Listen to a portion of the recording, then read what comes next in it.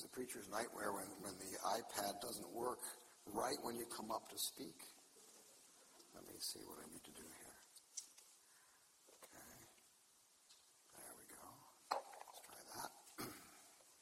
So it's good to be with you this evening, and it's good to be with those who are here with us on streaming. So we thank you for being with us. We thank you for coming out tonight so we can worship together and we can hear the word of the Lord together. I'm continuing with what Jeff has been doing in terms of a series called Same Power, Engaging the Power of the Resurrection. And tonight I'm going to be talking about making the connection through prayer. Just a short review. The tomb is empty and he is risen. That kind of says it all, really. The tomb is empty and he is risen. But what Jeff has been doing in this series is from Philippians, focusing on something Paul said, that I may know him and the power of the resurrection. Key verse in the midst of Philippians. And I can never not think about the fact that a thing that happened to me about that verse when I was in seminary. I went to an Episcopal seminary, and it was mostly a liberal seminary, so it was an interesting challenge to learn about theology with the contrast between what they taught and other ways of learning what Scripture said. But my we did what was called hermeneutics, which is the study of preaching. And Sherry Aldridge was the professor that led us in that whole thing. And we wrote sermons, and we turned them in, and he graded them. He wrote some red on one where I happened to mention about knowing Christ and saying that even Paul said that I may know him and the power of his resurrection. The red note that Sherry wrote, I don't really believe that Paul was a contemporary of Jesus. In other words, he completely didn't get it. That it's not that he knew him like person to person because he grew up in Nazareth with him. No, it's because he knew him spiritually because of the resurrection and the road to Damascus. So needless to say, I went and had an interesting conversation with Sherry, and it was like with some of those professors, it just goes right over their heads. Catherine Kuhlman used to say about people with really high education that they're educated beyond their intelligence. And I think he was one of them. So, as Jeff talked about, we begin with a radical reassessment of life, counting gain as loss and counting loss as gain. And we pursue the upward call to press on, forgetting what is behind and straining towards what lies ahead, pressing on toward the goal of the upward call of God in Christ Jesus. And each week we've been looking at these different themes in Philippians. We've been challenged to establish a pattern of following with others who pursue knowing Christ. And Paul calls us to apply these truths in our relationship, just as Jeff said last week in his sermon. So our theme today is the subject of prayer. In everything by prayer. Prayer is how we connect to Almighty God. Prayer is where our wholeness is restored. And prayer is where the peace of God is released. So let's stand, and the reading is brief, so we can stand. We're going to hear from the letter of Paul to the Philippians, this time chapter 4, verses 4 through 7. Rejoice in the Lord always. Again, I will say, rejoice. Let your reasonableness be known to everyone. The Lord is at hand. Do not be anxious about anything, but in everything by prayer and supplication with thanksgiving, let your requests be made known to God. And the peace of God, which passes all understanding, which surpasses all understanding, will guard your hearts and your minds in Christ Jesus. Jehovah Jireh, we thank you that you are a provider, that you are enough, that you are forever enough, and always enough. We thank you for our past blessings, and we thank you for our future blessings, even before they get here. And we thank you for this night, and we ask to speak to us through these scriptures. In Jesus' name, amen. Please be seated.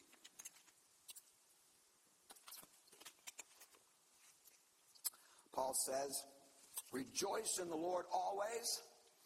And again I will say, rejoice. The Greek word kareite means to rejoice, to be glad. It's what they call in the present imperative active tense, which means it's a command to rejoice. It's an exhortation for us to do this, to rejoice and be glad, to continually and habitually rejoice and be glad over and over again. In other words, it's not clap your hands, clap your hands, clap your hands. No, it's clap your hands. It's not take a deep breath. It's breathe in and out all the time. In other words, rejoice is meant to be like the air we breathe as we worship him and celebrate his goodness to us. The root word of this Greek word is the word kar, and it means to lean. It means to favor. I don't know if you remember in the movie While You Were Sleeping, the character Lucy, Sandra Bullock, Bill by Jack by Bill Pullman. There was this Italian guy, Joey, who really had a crush on Lucy. And he happened to see Bill Pullman, the brother of the guy that was injured and was in a coma. Bill Pullman was kind of leaning in, talking to Lucy, the Sandra Bullock character. He was leaning, and they were kind of close, and it seemed like there was a little bit of romantic tension going on. And so Joey, who kind of had a crush on her, said, "What's going on here?" He seemed to be leaning. And leaning was a big word that went all the way through the movie. You're leaning. You need me to do something? He said, "No, it's all right, Joey. I'm okay.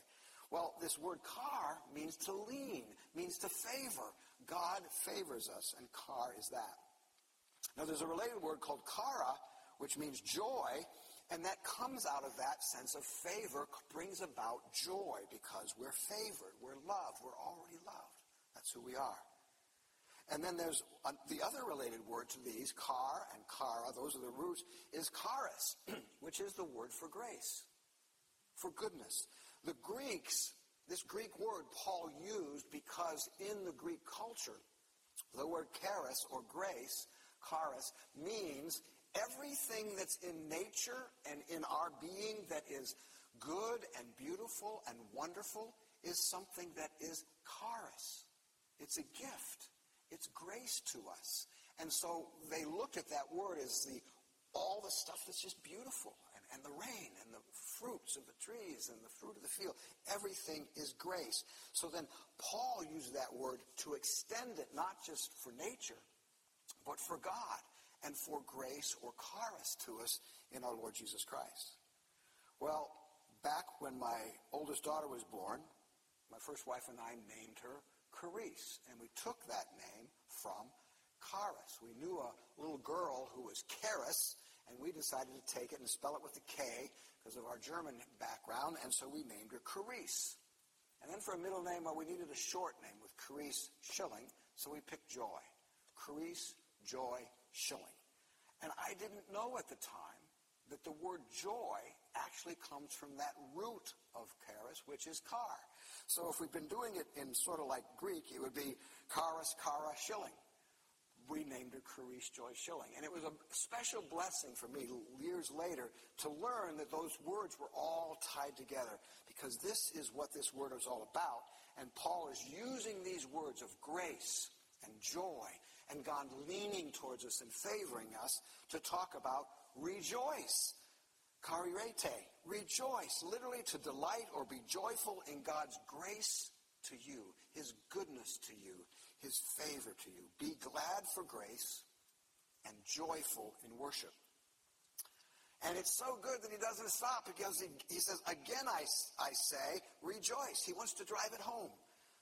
He says it again and implies he will say it again because it's in the future tense. Not only I will say it, like right now I will say it now in the future, but he's saying, you know what? If I write you another letter, I'll probably say it again. Rejoice.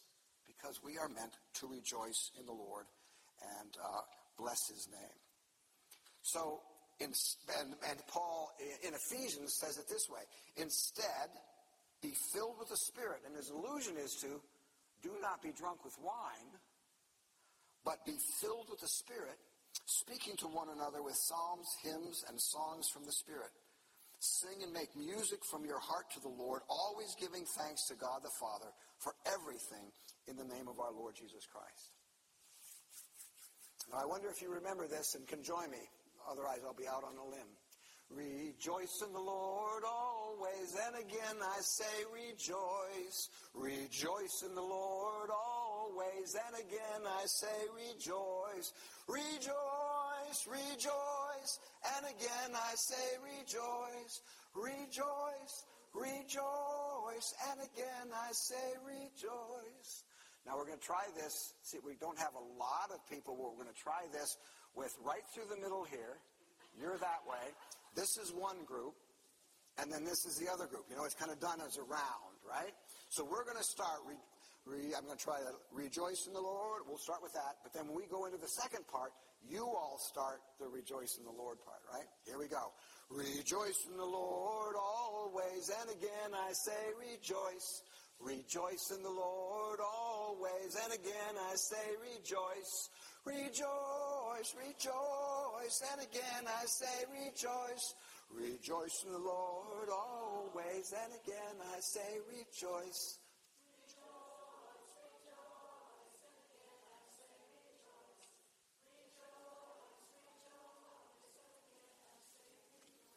Well, I think we're probably going to have to do it again sometime.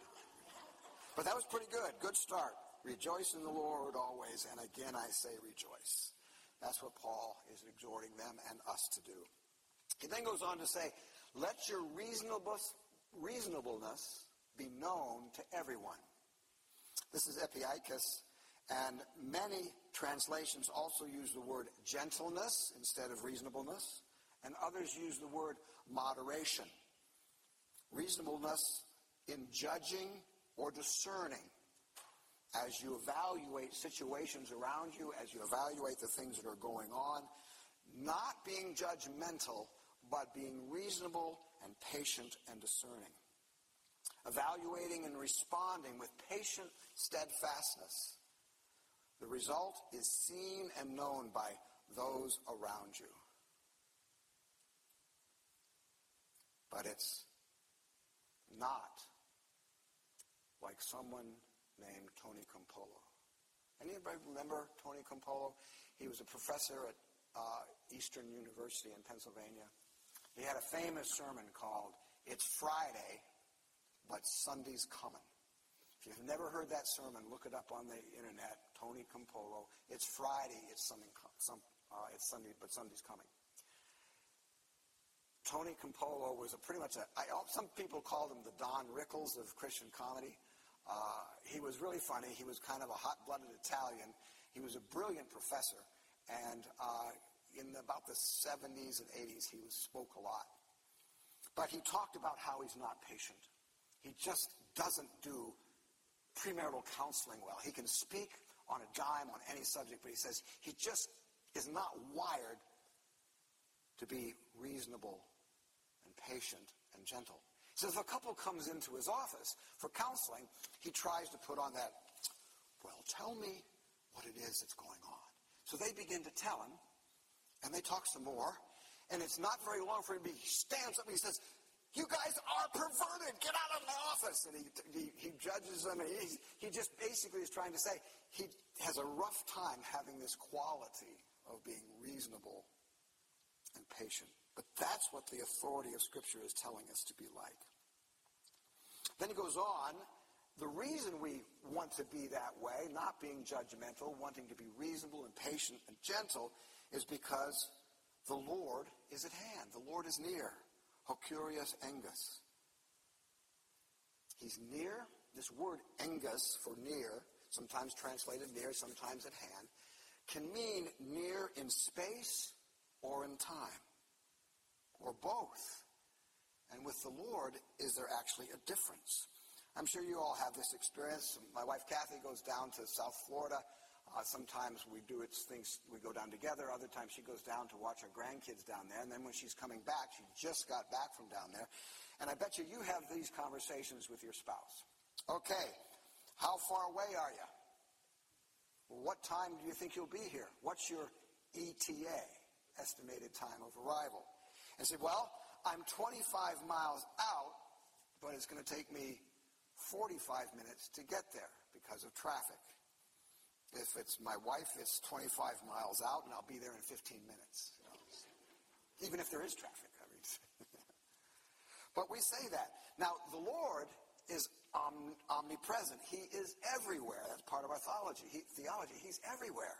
So when we talk about the Lord being at hand and Lord being near, even though we may not have physical phenomena or manifestation of it, Scripture still says He's here. I'll never leave you or forsake you. So let's just presuppose for a second that He's 145 miles away. He's not near. He's 145 miles away. So how long would it take Him to get next to you? Is He slow? What if He's on the other side of the planet? Would it take Him long to get there? How about the other side of the galaxy? Well, you see, when you have someone, a being that's a supernatural being and is omnipresent, He can get there at any time. And this idea of the Lord is at hand is kind of used to imply that He's about to come. He's at the door, like the second coming. And I had this experience recently at SunTrust Bank, now Truist. I keep saying that over and over again. SunTrust Bank, now Truist. And I had made a mobile deposit with my iPhone with the check, put it in, and it hadn't showed up after the weekend. So I went in, and I said, this check hasn't posted, and maybe it was, something was wrong, so I showed him the check, and I had just missed that it still said 0, it hadn't posted yet. So the teller looked it up, said, oh, don't worry, the post will appear soon. And then the teller next to her said, I know someone else who's coming soon. And I looked at her, and I saw the twinkle in her eye, and I smiled at her. I said, he might get here before my check posts. So we had an interesting little conversation. How long have you known him? She said, I've known him for as long as I can remember. And we had a nice little dialogue, all because of a check that was being deposited. So we want to keep looking to the Lord because He is always near. And this idea of Him being near, and maybe we won't notice, is Jacob in Genesis 28. He came to a place called Luz, L-U-Z, and he found a rock. It was late. He was tired. He found a rock that he used as a pillow. Those are one of the original Israel My Pillows, It was just a rock, very hard, one kind. And in this, he had a dream. And in the dream, he saw a ladder. They call it Jacob's ladder. Remember that story? Jacob's ladder with a ladder going up to heaven and angels ascending and descending. And at the top was someone who looked like the Son of Man. And the Son of Man, the Lord, said, I am the God of your father, Abraham and Isaac, and I will be with you forever. You follow me and trust me. I'm going to be with you forever. And he woke up. And it says here, when Jacob awoke from his sleep, he thought, surely the Lord is in this place, and I was not aware of it. So just because we're not aware of His manifest presence in some kind of phenomena doesn't mean He's not there. That's the promise we have in Scripture. And it says, he was afraid and said, how awesome is this place? This is none other than the house of God. This is the gate of heaven. So we want to be encouraged, as Paul says this, that the Lord is present. As Jacob said, surely the Lord is in this place. And when you know the Lord is near, how awesome is that He is there. I had an experience of the Lord's nearness in a unique way just recently. Many of you know that my first daughter, Carice Schilling, that I was just talking about, got melanoma cancer, and she passed away in 2016. I had still not put the remains in the ground because her sister, my younger daughter, Crystal, and I had kind of an ongoing disagreement of where we were going to do that, either at Hope Church, where I worked in a memorial garden, or down in Miami at a Schilling family plot. And their mother is at Hope Church in the ground, her remains, but both of them, Carice and her mother, Corey, are with the Lord. So I wasn't really all that, the remains are important, but, I know where she is. So finally, we came to an agreement this past April on the 10th, on a Saturday. We put her in the ground, and it was, it brought back memories of losing Carice. And Crystal and I are not completely on the same page the new wife, and that's been an ongoing thing that's gone on. And so it was a little bit of a melancholy experience. And so then, after the service, I went home, and I even think I called Kathy and told her a little bit about the melancholy experience. But I got home, and there was a package on the front porch, all wrapped up. And this package that I'm going to show you wasn't there when I left to do the burial. But it was there when I got back. And I opened it up, and it was from Tommy Walker's ministry. If you know Tommy Walker, he's a Christian worship leader, and I have liked his music. And back last year sometime, I sent their ministry a check. And the Lord had to do a lot of work to figure out this timing. Because 4 months later, they send me this gift. And he tells me in the card that this gift is a thanksgiving for the financial contribution. And his daughter did the calligraphy for it. Well, little did Tommy Walker know, but the Lord knew that Carice, my daughter, also did a lot of calligraphy. And this is what he sent. He knows my name. He knows my every thought. He sees each tear that falls and hears me when I call. The Lord is near. That happened and arrived in that 2-hour space right after I got back from putting Carice's remains in the ground. Our God is near. Surely that is an awesome thing. And that empowers our worship and fuels our prayers. Bethel. He then named Luz Bethel, which means the house of God. Beth is house, and El is for Elohim. Bethel, the house of God. Another scripture says, "Know ye not that you are temples of the Holy Spirit? You are the house of God. And if the spirit of him who raised Jesus from the dead is living in you, he who raised Christ from the dead will also give life to your mortal bodies, because his spirit lives in you." An aspect of the reasonableness and gentleness and moderation of Philippians 4:4 is because we know that the Lord is near, and we live and worship and pray in the light of that fact. So having established that the Lord is near, having encouraged us to rejoice that the Lord is at hand, he then goes on and he makes this other challenge. He says, do not be anxious about anything. You're stressed out? You're worried? Something's going down? Do not be anxious about anything. The King James says, be careful, be full of care for nothing. Phillips, do not worry. Do not be full of care. In fact, we use this in the opposite way today. You know, we say goodbye to someone. Hey, see you next week. Take care. Well, we mean be healthy, be careful, be safe. But in reality, we could say, hey, see you next week. Don't take any care. Be anxious for nothing. Maybe we should try and switch it around, because take care is the common phrase we say, when really Paul here says, be careful for nothing. Be anxious for nothing. Remember Matthew, the parable of the sower and the weeds and the cares. Remember, the weeds that choked out the seed were the cares and worries of this life. Cares are the concerns and worries that trip us up. Bills, too many of them. Losing a job. A slow driver in the left lane. Kids. Our spouse. Our next door neighbor. Sickness. The death of a loved one.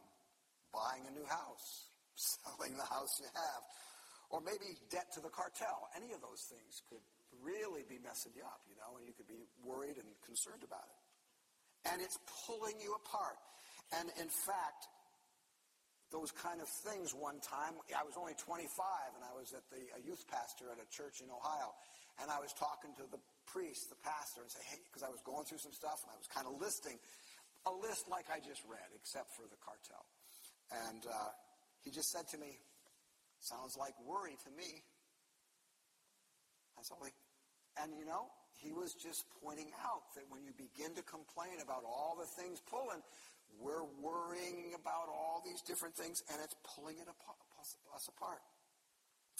The Greek word for do not worry, do not be full of care is merimnate, and it means the dividing and fracturing of a person's being into parts. That's what the word means.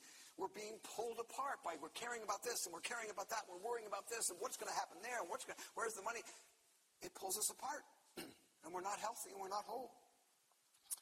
And there was a time in my life when the situation between my daughters, after Kathy and I had been married for several years, but then came back from Saudi Arabia, I was being pulled apart because I was caring for what Chris and Crystal said and caring for my wife, and yet I was allowing it to pull me apart because I was trying to control the whole thing. I was trying to figure it out. I was trying to solve it, and I had to turn it all over to him. And right in the middle of it, Kathy asked me to go to Core and More at the gym, Pro Health Gym. I usually went and did weights or Pilates or something, but she did Core and More, so I decided to go. I'd only been once or twice for 6 months. At the end of that session, in the cool down, the woman who led it put on this song by Danny Goki, Tell Your Heart to Beat Again. And it starts off, you're shattered like you've never been before. The life you knew in 1,000 pieces on the floor. That describes a lot of people because they're going through life caring and carrying the caring of everything that's going on. And Paul says, don't be careful about all those things. Be anxious. You see, we use the figurative language of anxiety, worry, stress, hypertension, but it just means the things that we're given allegiance to are pulling us apart.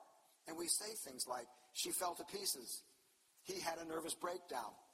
The poor woman was a basket case. Why? Because there were 12 baskets full of pieces, just like the bread and the feeding of the thousands. He had a midlife crisis. So how do we address it if we're being pulled apart?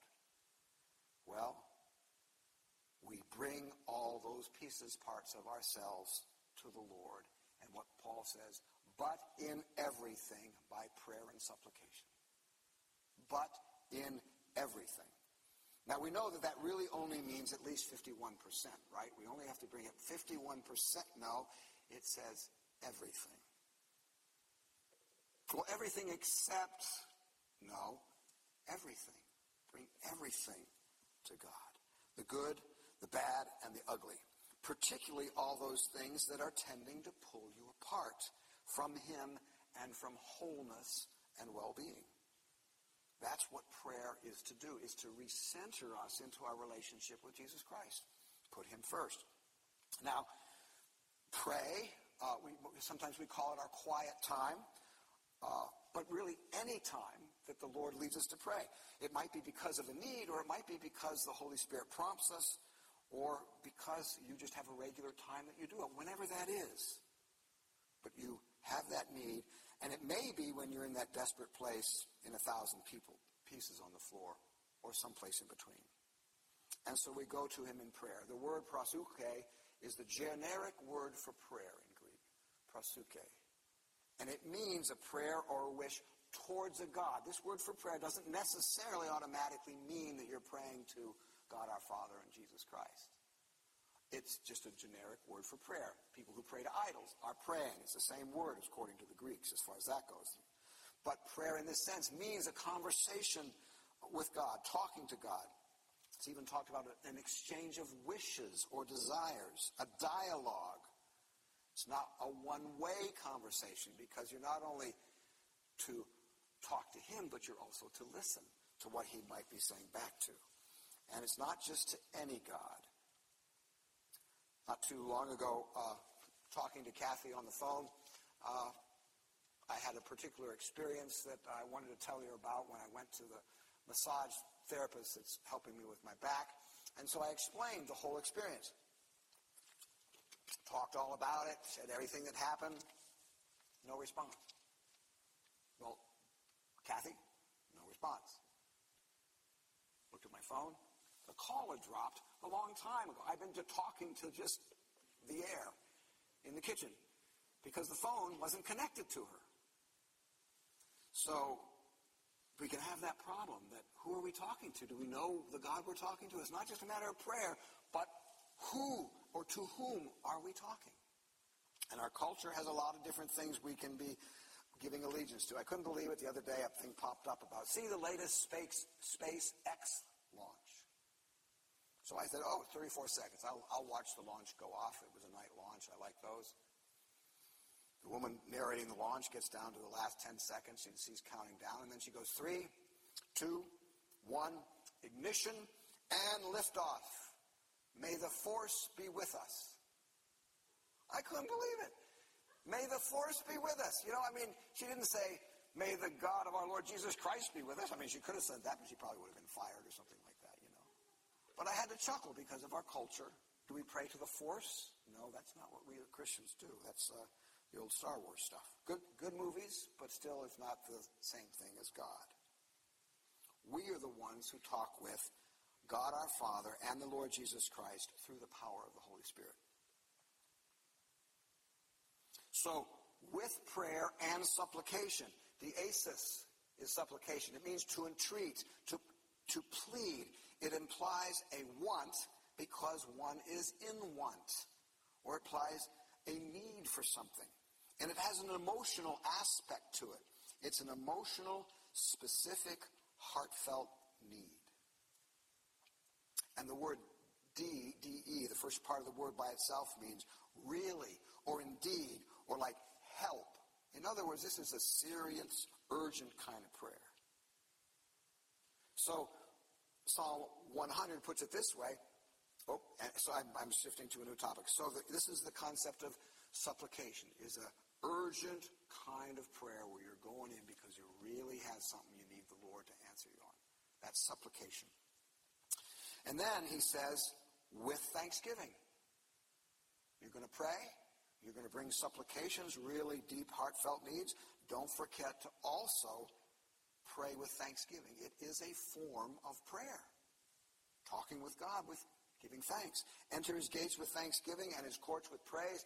Give thanks and bless his name. This thanksgiving request comes in the middle between supplication and then requests. So we're supposed to remember in the middle of our prayers to be sure we're giving thanks for what he's already done. The Greek word is eucharistios, and it's in the plural, thanksgiving. It's when we pray, we give thanks for past provisions and blessings that he's done before, as we are also going about giving supplications and requests. Episcopalians and Catholics celebrate the Eucharist. That comes from the same word. Eucharist is a liturgical word, and in Catholics and Orthodox and Episcopalians, we have the word and the sacrament. And the sacrament portion, the first thing at the beginning of the Eucharist, behind the altar, a priest will hold up his hands. This is called the orans position in Latin. Oran is the Latin word for pray. So he puts his hands like this, and he says, the Lord be with you. And the congregation says, and also with you. Lift up your hearts. We lift them up to the Lord. It is a good and right and joyful thing always in every way to give thanks to you, all God Almighty. It's called the Great Thanksgiving. It's called the Great Eucharista, the giving of thanks, because that's what that Greek word means, to give thanks, or in this case, it's a noun, thanksgivings. And it is a plural word that you thank for a lot of things, all the things he's done for you. And thanksgiving's also expecting future providence, so it's displaying an attitude of gratitude. Then he goes on and says, after your giving of thanks, let your requests be made known unto God. Aitema is requests, and it's basically petitions and demands. It's your asks, multiple asks, and you can cover anything and everything you want to bring to the Lord. Nothing is too small or too big. He is not interested, many people say. Oh, he doesn't care about the small stuff. Yes, he does. He cares about the little things. He cares about just the little things in our lives because he loves us. And so we can bring the little things, the big things to him. Let your requests be made known. And as the song said, consider the lilies, how he clothes them. Consider the sparrows, how he takes care of them. Jehovah Jireh, God my provider. That was said by Abraham when he was sacrificing his son Isaac. And there was a ram in the thicket. After he almost plunged the knife, the angel said, stop. And there was a ram in the thicket, and he called God Jehovah Jireh, God my provider, because he provided the lamb as a substitute. He's forever enough.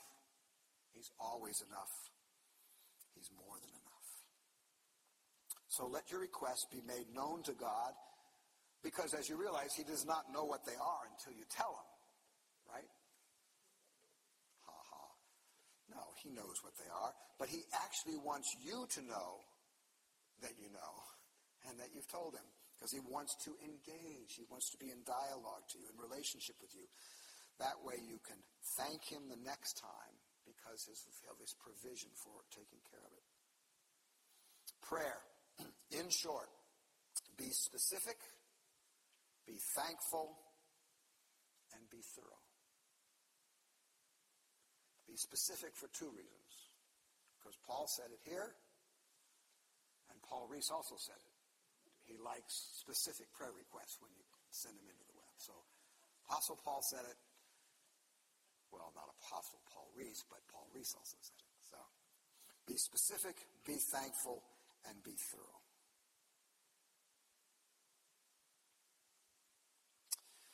And he promises this. And the peace of God, which passes all understanding, will do certain things. The peace of God. Eirene is the Greek word for peace. Peace of mind. And it means to join and to weave together into wholeness. Now, I've known that about that word in the past. I'm always saying at the end of my letters, grace and peace to you, Wally Schilling. So I've known about that it's like a tapestry that's woven together, and a tapestry is at peace. We bought some rugs back from Saudi Arabia. Some are more expensive, and there's some tribal rugs where there's places where the threads are not at peace. They didn't do it right, and the deer has part of his body here and part of his body here instead of together. The tapestry is not at peace. It is not Eirene. But when it's done right, all the threads are woven together in the right way. So I kind of knew that thought. But I was amazed to see that this word peace is showing up right after the reverse word, merimna, where the cares of this world divide us into pieces. And when we take those pieces to the Lord in prayer, he joins them back together again. That's what peace is all about, bringing those divided parts of us back into harmony and peace, and we're whole. Humpty Dumpty sat on a wall. Humpty Dumpty had a great fall. All the king's horses and all the king's men couldn't put Humpty Dumpty back together again. But the Lord can. He can give us his peace. The word Eirene in Greek is translated from the Hebrew shalom.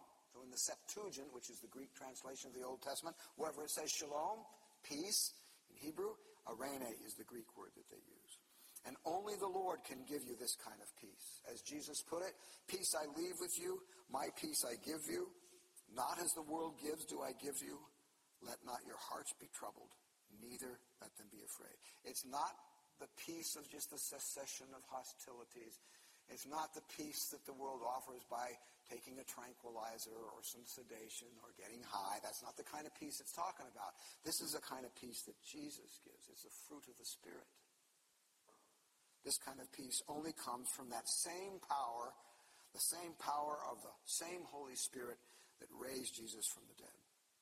And it's a peace that will surpass all understanding. Hyperakusa, to hold above, to rise above, to go beyond your understanding. This is the peace, the all-surpassing kind of peace. And as I said, it passes your understanding, it passes your mind. Nous is the Greek word for that, surpassing your reason. You know, sometimes you might see somebody, I'm sure you've said, says, why is she at peace? She should be falling to pieces, but instead she's at peace. Maybe when the pieces descended on you, you go, why am I so much at peace? I should be stressed out. But God is giving me his peace. I'm okay. There's a contest for the first prize for painting peace. When the paintings were revealed, third prize was a scene of a harvest. People had smiles on their faces. They were coming in. They were tired. They were sweating. But they were at peace because the day was over. That was third place. Second place was the ocean on a sunrise without any waves, just perfectly calm, knowing how torrential it could be, but it was calm. That was second place. But first place was the picture of a thunderous waterfall, like the falls of Victoria Falls, just coming down, water splashing. You could see the water cascading off the rocks, and how could this be peace? But as you looked more closely, there was a branch growing out of the crag of the rock, and on the branch was a bird. And the bird was asleep with its head under its wing in the midst of the noise of the waterfall. That was peace, knowing where your peace resides. And he will hide you under his wing. He is the one that gives us peace. And this is the kind of the peace that's the result of prayer. It's the outcome of connecting with the God of eternity. And he promises that this peace will phureo, guard you. It's in the phureo word means a sentinel, like a military guard, to watch over you and keep you safe. His peace will protect you now and on into the future. He will protect your hearts, your cardias, plural, your hearts, meaning he's speaking to everyone, all of us. He will protect your hearts, the core of you, your inner self, the you that can be torn apart by cares and woes. He's going to protect your heart. And your noemata, your minds. Note the syllable ma in this. This word, syllable ma in pneumata emphasizes the outcome or the results of your thinking. I find that fascinating because if you think about it, if we're stressed out and being pulled every which way, we are probably not going to have good results from our mind. It's like when a loved one dies, what do they tell the surviving spouse? They say, don't drive anywhere for 2 weeks. Don't make any big decisions for a while because you're under stress and grief. So it's the outcome of our thinking. If we're under stress, we're not going to necessarily make the right decision. But if we're influenced by peace, we'll have a different kind of outcome in our thinking. And James puts it this way, but the wisdom from above is first pure, then peaceable, gentle, open to reason, full of mercy and good fruits, impartial and sincere. And lastly, in Christ Jesus, in Christo, in Christ. That's his title, the Messiah of Israel, the anointed one who is humanly Jesus of Nazareth. Your hearts and minds are guarded with the sentinel of his peace as you dwell in Christ and remain in Christ. It is only in him, in Christ, that we connect to this same power that flows from the resurrection. Because it's the source. It flows only from him and only if we are in him. And we are in him by faith and trust and belief in him. So in summary, rejoice habitually and continually. Again I say, rejoice, be ye glad. Do not be full of care. Do not be anxious. Do not let the cares of this world pull you apart or shatter you into 1,000 pieces. Be what I just recently have learned and decided to call, be a sun summoner. See the next slide? How many of you have, it's a series, some books, fantasy books called Shadow and Bone and Sun Summoner, but I like to spell it instead of S-U-N, be a sun summoner, S-O-N. That's someone who is in prayer, summoning God. Well, we don't normally want to think about God, us summoning God, but think about it in James. Draw near to God, and he will draw near to you. If you draw near to him, it's like summoning him in a sense. But God wants you to come to him. But that's how we gather into his presence. If we make that effort, cleanse your hands, you sinners, purify your hearts, you double-minded, and turn to him. It says, do not be full of care, but in everything by prayer, be specific, heartfelt, deep needs or wants. Be thankful for the multiple blessings of the past. Be thorough. Bring all your requests and asks. And the peace of God will surpass your understanding. And the peace of God will guard your hearts and minds in Christ Jesus and will make and keep you whole. Because that same power that raised Jesus from the dead will give life to your bodies, life to your soul. And I repeat that verse. If the same spirit of him who raised Jesus from the dead dwells in you, he who raised Christ from Jesus from the dead will also give life to your mortal bodies through his spirit who dwells in you. Prayer is your secret weapon connecting you to this same power. Father, we just thank you for your word. We thank you for your desire for us to be in such close fellowship with you. We thank you that you want us to be in dialogue, that you want us to talk with you. You are a God that longs to hear from us, to be in relationship with us. And we thank you for that. We bless you for that. In Jesus' name.